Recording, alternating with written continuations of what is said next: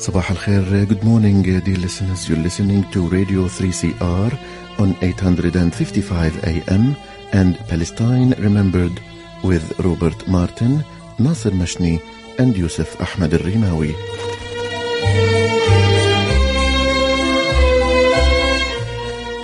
Palestine Remembered is Australia's only English language radio program that is totally dedicated to Palestine.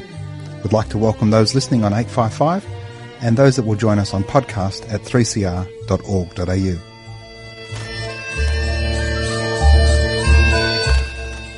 Thanks for joining us. Stay with us and enjoy the episode. Bringing you the news and views and the untold side of the Palestinian struggle for freedom from a Palestinian perspective. Good morning, dear listeners, and welcome to another episode of Palestine Remembered. This week I'm going to share with you a speech I made at a forum hosted by the Green Left and the Socialist Alliance. Noura joined me, titled, Israel's Apartheid Against Palestinians, a Crime Against Humanity. That's coming up soon, but first, let me remind you that next week Rob and I will be live in the studio for Radiothon. If you haven't already donated to Palestine Remembered, do so now. It's okay if you don't donate to Palestine Remembered and you just donate to 3CR. We need your subscription. We need your support. We need you to support community radio. 3CR provides an avenue for voices like the Palestinians to speak truth to power. So many of the voices that you hear on 3CR don't get a fair hearing, don't get any air in mainstream media. So do the right thing. Go to 3cr.org.au or call in next week, speak to Rob and I live on the radio and make a donation and be a champion supporter of community radio. I hope you enjoy my presentation from last week. Thank you to all. Thank you, Chloe, for the invitation, and thanks everyone for coming out today online and in person. Often a lot of people don't realise the similarities between this colony and the colony that is the State of Israel. And it's important to share that little bit of history in the context that Palestine has its own terra nullius. Zionists claimed that Palestine was a land without people for a people without land. And that was the basis under which they stole Palestine off us. Inconveniently, though, as Indigenous First Nations people existed here tens of thousands of years before Captain Cook, etc. came, we existed for millennia in Palestine. We lived, we laughed, we farmed the land, and who knows what our actual ancestry is. We could be Canaanites, Jebusites, Philistines, Anatolian or Lydian Greeks, Hebrews, Amorites, Edomites, Nabateans, Arameans, Romans, Arabs, Western European Crusaders, Ottomans even. Now imagine after all of those invasions and conquests, all of those cultures, religions, and differing beliefs, that you believe that this land is for the sole and exclusive ownership of the Jewish people and the Jewish nation alone. To believe that this land that had so many cultures and religions, to believe that that is solely for Jewish people is to make you a Jewish supremacist, to make you a racist. That is exactly what Israel is. Zionists struggle with a conundrum, with the challenge of Israel being a democratic Jewish state. The conundrum they faced and the cognitive dissonance that they go through to square that circle is that they can only have two of the three. You can be Jewish and democratic, but not all the land. You can be democratic and all the land, but not Jewish.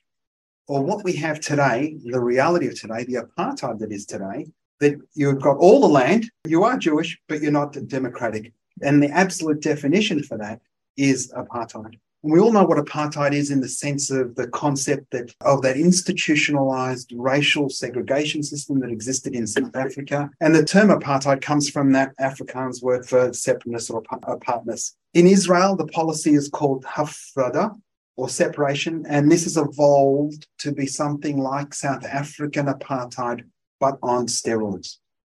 The crime of apartheid is defined by the 2002 Rome Statute. It's very clear as to what it is, as acts of a character similar to or other crimes against humanity committed in the context of an institutionalized regime of systematic oppression and domination by one racial group over any other racial group or groups, and committed with the intention of maintaining that regime. Palestinians have been saying that Israel meets these criteria since Israel was founded, because it was founded as a racist endeavor. to create a Jewish state in a land with a Jewish minority, you have to demographically engineer that outcome.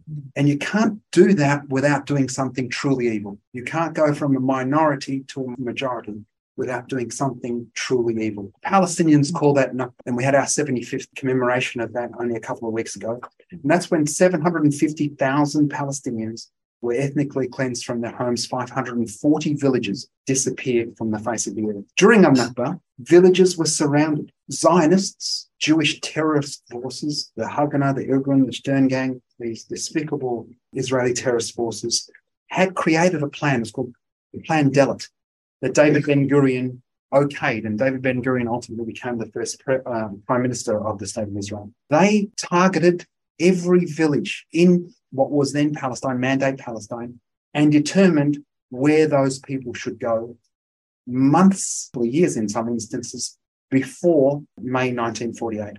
And so those villages were surrounded in the north, from the south, east and west. Those terrorist forces went in, often committing just a minor atrocity, just killing half a dozen people, lining them up on the wall, against the wall and spraying them, and then telling everybody that they had hours or a night to leave. Otherwise, the same thing would happen to them. And tell anyone you pass that we're coming. And so those villages were mapped. Who had to go north to Lebanon and Syria, who had to go east to Jordan, who went south to what became Gaza and Egypt. And it was horrible. Thousands and thousands of Palestinians were killed, and ultimately 750,000, 90% of the Palestinians were ethnically cleansed from their villages. Those villages that were wiped out were bulldozed. European forests were planted over those villages. And because the new Zionists, so many of them came from Western and Eastern Europe following the Holocaust and all of the pogroms and all of that anti-Semitism that is the Western disease that had fled to Palestine, they wanted to Europeanize Palestine. We need to make it look like the Alps. And so they brought with them such wonderful native fauna like pine trees. And they covered Palestine in these non-native species, a deciduous plant that has oily leaves in a climate not dissimilar to Australia's. And one of the other countries that has the most terrible bushfires other than Australia and California is, in fact, historic Palestine. So they covered these villages with these trees to erase Palestine from the land. Now, when these Jewish terrorist forces were done, they'd ethnically cleansed 78% of historic Palestine, or 90% of its indigenous inhabitants. But some remained. So what do you do with these pesky remnants of, the indigenous people? Well, you imprison them, you create laws that marginalize them. And for almost 20 years, Palestinians that remained within what was then accepted as Israel, they lived under martial law. And it was only in 1966 that martial law was lifted. But then they started creating the apartheid laws that were meant to oppress those Palestinians. And the math is very simple. You can't have a Jewish state and not prejudice, subjugate, or oppress anyone that isn't Jewish. And the only way to do it is to institute different sets of laws and different sets of rules. And that by its very definition is apartheid. And when you institutionalize those laws, what are you doing to the public? You are creating a sense of superiority, of greater ownership, of racism. And what that's manifested itself, where it's got to today, is that Palestinians face the most racist, fascist Knesset ever elected. Now, I say that, and in context, in 1948, war criminals, British police, and many of the British police in Mandate Palestine were Australian diggers, were on the hunt for people like Menachem Begin, because these people were terrorists, wanted pictures. For future prime ministers that wanted, dead or alive, £10,000 reward. That was Israel's first Knesset. These were terrorists. This Knesset is even worse. Painstakingly, slowly, but finally, the world is waking up to exactly what's going on, and it's becoming harder and harder to be Israel's friend. And we're seeing a little bit of a change in the way the language, the diplomatic language is couched around Israel. Being a friend of the Israeli people, friend of Israel, because it's harder to be a friend of This sort of Israel where Ben Gvir goes and gives talks, placard or lectern, is in fact a greater Israel that sees Israel exist from the Euphrates to the Nile, and talking about a greater Israel. It's increasingly hard in polite company to go, I'm a friend of Israel, but not quick enough, obviously. But in the past few years, we've seen the world waking up, and human rights organizations around the world are starting to say the sort of thing that Palestinians have been saying for decades, that Israel is a racist endeavor, it's an apartheid regime, and they're being more bold about saying it. And it's not a little charge to say so. But B'Tselem and Yesh Din, these are Israel's two leading human rights organizations. They've both charged Israel with being guilty of the crime of apartheid. But they've been joined by Amnesty International, Human Rights Watch, the Harvard International Human Rights Clinic, the UN Special Rapporteur on Palestine, and the UN Committee for the Elimination of All Forms of Racial Discrimination, among so many other organizations.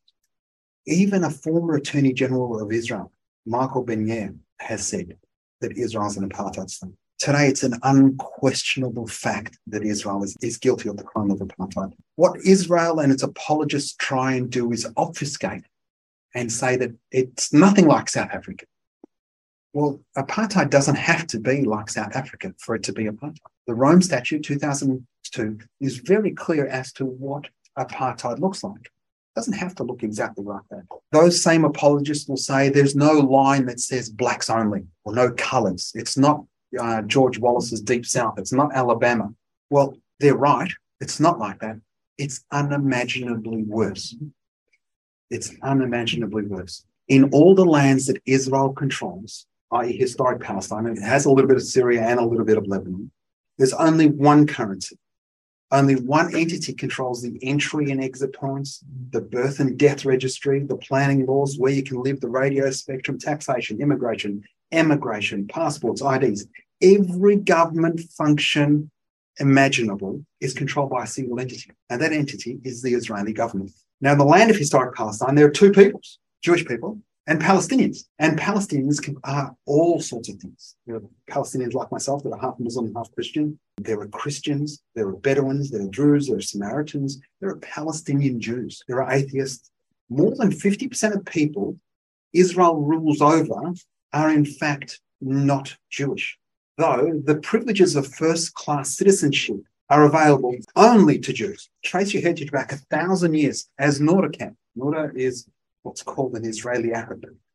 Trace your roots back 1,000 years in Palestine, but in 1948, Palestine and Israel, it means nothing. Now, Israel and Zionists will tell you that all the citizens of the state of Israel enjoy full democracy in Israel. That's a lie. There are more than 50 laws that discriminate against anyone who's not a Jew.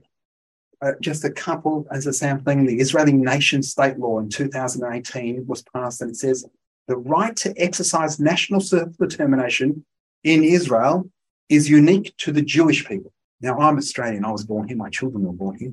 Noura was born there. Can trace her roots back as long as anybody can trace their roots back anywhere. But it's unique to the Jewish people. She is not Jewish. She doesn't count. The law of return, the Israeli citizenship law, grant every Jew in Israel, in all of the lands Israel controls, the West Bank, I like to say East Palestine, Gaza, every Jew on earth, the superior status and rights of Jewish nationals of Israel, including the right to immigrate, immediate citizenship. This is not available to Palestinians or those born like Noura or any descendant like myself of a Nakba refugee. A Jew can live in a settlement that has an admissions committee, and their job is to implement selective criteria for accepting new residents, including considerations such as cultural or social compatibility. I'm just going to make sure you fit. In ambiguous situations, a common question is, so what year did you serve in the IDF? Now, Israel is a military state. It conscripts every one of its kids, the boys for 3 years at 18, the girls for 2 years. And as you can imagine, Noura isn't serving in the Israeli Defense Force. And so when confronted with that question, because It's another thing. Most Israeli Jews actually look like Noura and Ali. They don't look like what Israel's so wonderful at doing and projecting a very Western white image. Most Israeli Jews are Arab. They're Arab Jews, right? From Iraq or Egypt or Palestine or Lebanon, Syria. They look like me. And so when we're not quite sure and we're in the admissions committee, we might go, they wouldn't ask Nasser because this is obviously an Arab name. But there are names like Emir, which are ambiguous. They're Arab or they're Hebrew, same word. They go, so Amir, when did you serve in the army? And Amir would say, no, I wasn't in the army. Oh, were you injured? No, I'm not really injured. Okay, we'll get back to you whether you can live here, Amir.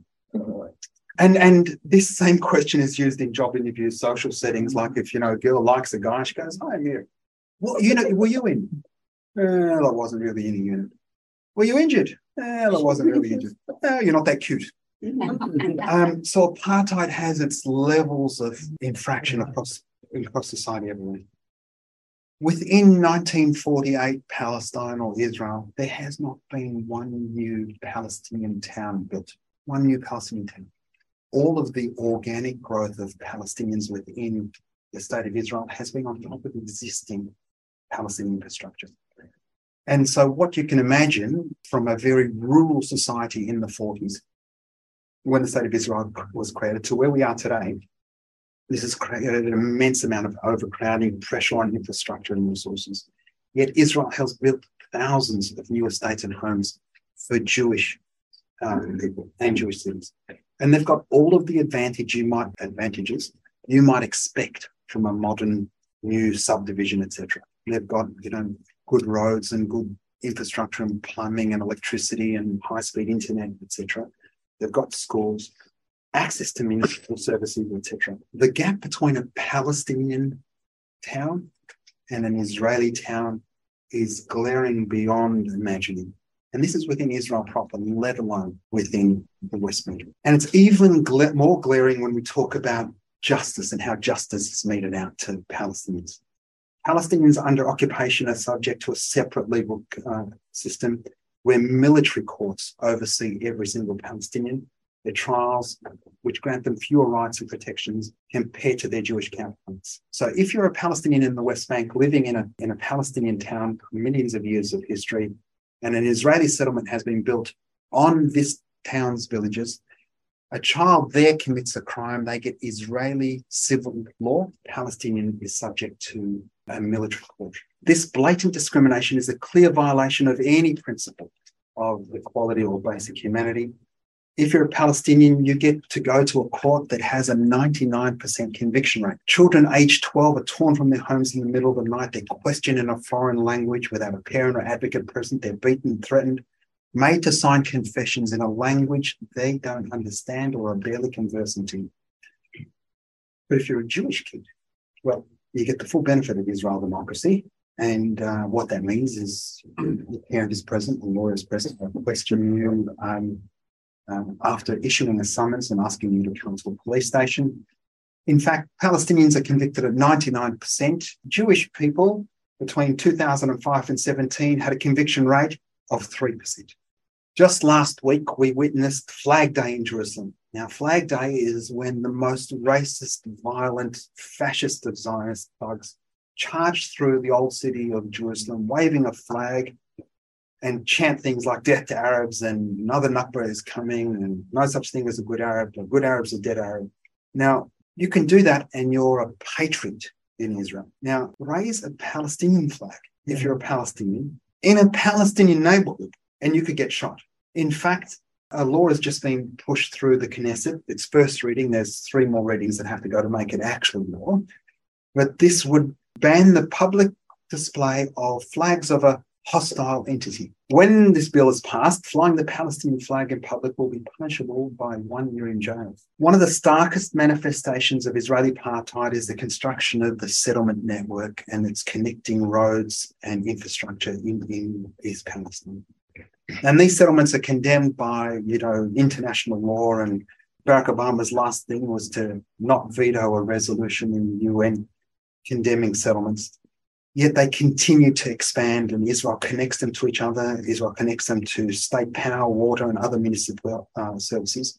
Meanwhile, the Palestinians whose land has been stolen to create these settlements are denied that access, are denied the opportunity to use those roads. Our number plates are a different colour, so they can tell whether or not we're on their roads. This deliberate and systematic theft of Palestinian land further entrenches the apartheid system and perpetuates this constant cycle of dispossession, marginalisation and oppression. Severe restrictions on movement imposed by Israel created this a checkpoint and barrier system that if you see some of the images, and all you need to do is Google, Palestinians at a checkpoint. Palestinians line up from sometimes 4:30, 5 o'clock in the morning with permits to work within Israel. Many Palestinians line up just to get on the other side to be picked up as day labourers. These Palestinians are subject to long hours of waiting, harassment, humiliation when trying to travel within their own land even. And these measures severely hinder their ability to access education, healthcare, employment, even the basic necessities, making it a sickening violation of their right to free movement. This is in the good bit of Palestine, the West Bank. In Gaza, an open-air prison described by David Cameron when he was Prime Minister of the United Kingdom. Israel maintains an air and sea and land blockade that's now 16 years. And really got to understand what this means as a blockade. It's a medieval siege. We understand what a siege is. It's surrounding the castle and denying food and water until you force the captives to surrender. Now, this is what Israel has done and is doing to Gaza. It calculates the daily calorific intake required to ensure there isn't mass starvation in Gaza and only allows that much food in. Electricity is turned on for between 4, 6, 8, 10 hours a day. Now imagine studying in that space or trying to keep food fresh in your own kitchen. As soon as the power comes on, there's a rush, quickly plug in your laptop, get your phone charged. Hospitals run on bare subsistence levels of care. If you need real care in Gaza, you've got to get a permit to leave Gaza to go to a Palestinian hospital in Jerusalem. And guess who issues that permit? Israel, of course. And of course, Israel uses this as an opportunity to leverage this desperation over the Palestinians. So many people have chosen death over cooperation with Israel because these permits are issued very infrequently and are often come with the caveat that says, we need you to inform one of your families. And so parents are having to make really, really desperate and stark choices.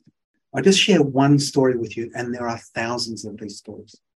A Gazan woman, she was 24 years old, she was pregnant with triplets, and the kids were in desperate challenge, as multiple births can sometimes be. And she applied for a permit. She got the permit to go to East Jerusalem to have a very early induced birth. All 3 children were born alive. Sadly, both her sons died in the days after the birth. Her daughter was alive and on life support. She took her sons back to Gaza to bury them. She took them back and buried them, and Israel didn't give her a permit to go back.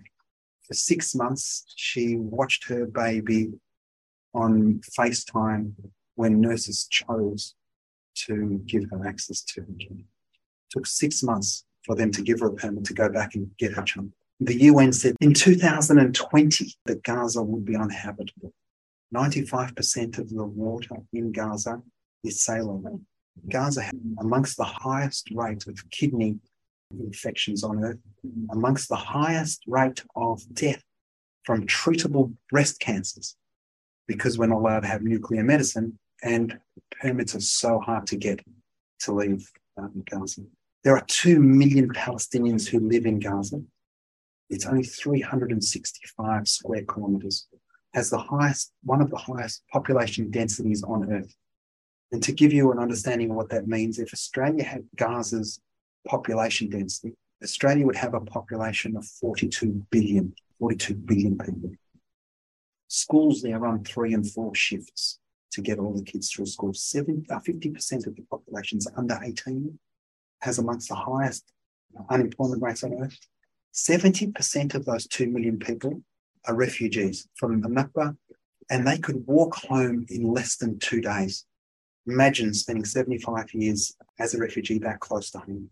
All too often dismissed by Zionists in the West is the terrible plight of Palestinian refugees who have been denied the right to return to their ancestral homes for over 7 decades. The denial of this right, enshrined in international law, perpetuates the statelessness and suffering over generations, most of whom have been forced to live in squalid refugee camps. Finally, I'm coming to a close. What does apartheid mean to me? For me, in a practical sense, it means I can't go home. But when my father died, we had to seek permission from the Israeli embassy to repatriate his body. His dying wish was to be buried next to his mother. And we called the Israeli embassy, and we believe in a two-state solution. Our bit of Palestine is actually in Palestine. 2 heartbreaking calls, a couple of dismissive and cursory questions as to my father's religion and citizenship status, and the calls were gruffly ended, and they hung up saying, it's not possible. Even in death, Israeli apartheid doesn't spare Palestinians and exacts one last and the most cruel of cuts. As depressing as all that has sounded, I want to let you know that it can and will be better. And I want to share with you what Palestine used to be and can and will be again one day. And it's the Palestine my father grew up in the 20s in Jerusalem. And it was a time where Ibrahim, Abraham, and Abraham, it's Arabic, Hebrew, and English, for the father of these 3 monotheistic religions, all played marbles together. On Monday, Tuesday, Wednesday, and Thursday, Abraham, and Ibrahim played marbles together. And on Friday, Ibrahim went to mosque. On Saturday, Abraham went to temple, the later law. On Sunday, Abraham went to church. On Monday, they played marbles together. My dad's first girlfriend was a Jewish girl. She was Palestinian. He didn't care. As we meet here on land that always was and always will be Aboriginal, I've no doubt that the actions taken by the Israeli government constitute a crime against humanity, and it's our moral duty to speak out against these injustices, and we must hold the Israeli government to account. What we can do is support the Palestinian call, civil society call for boycott, divestment and sanctions campaigns similar to the one that freed South Africans from the continent. Through boycotts, divestment and sanctions, the world stood in solidarity with the oppressed then. They sent a clear message that apartheid was unacceptable, and we need to do that too. The plight of the Palestinian people demands our unwavering attention and action. And most importantly, this is really important, Palestine is the point of concurrency for the 3 evils of imperialism, colonialism, and capitalism. This is why so many settler nations have so much invested in Israel's success. The world will defeat Zionism, and a defeat of Zionism is a win for all oppressed and marginalised people the world over. Thanks again for this opportunity, and when Palestine's free, you'll know you did your bit. So thank you so very much. I hope you enjoyed that presentation I did for the Green Left and Socialist Alliance. Israel's apartheid against Palestinians, a crime against humanity. Now listeners, make sure you call in next week, speak to Rob and I live. We need your support. We need you to call in and donate and subscribe and support 3CR, Community Radio, Palestine Remembered. We'd really love to talk to you. Don't be shy, we won't bite. Be sure to call in next week and speak to Rob and I, support Community Radio, support Palestine Remembered, and support a platform that gives so many voiceless peoples an opportunity to speak to power. Thanks for listening. Share the podcast, tell your friends, and remember there's never been a better time for a free Palestine. Wise men say only fools pray. Oh, I am falling in love with you. Like a river flows surely to the sea, darling, so it goes. Some things are meant to be.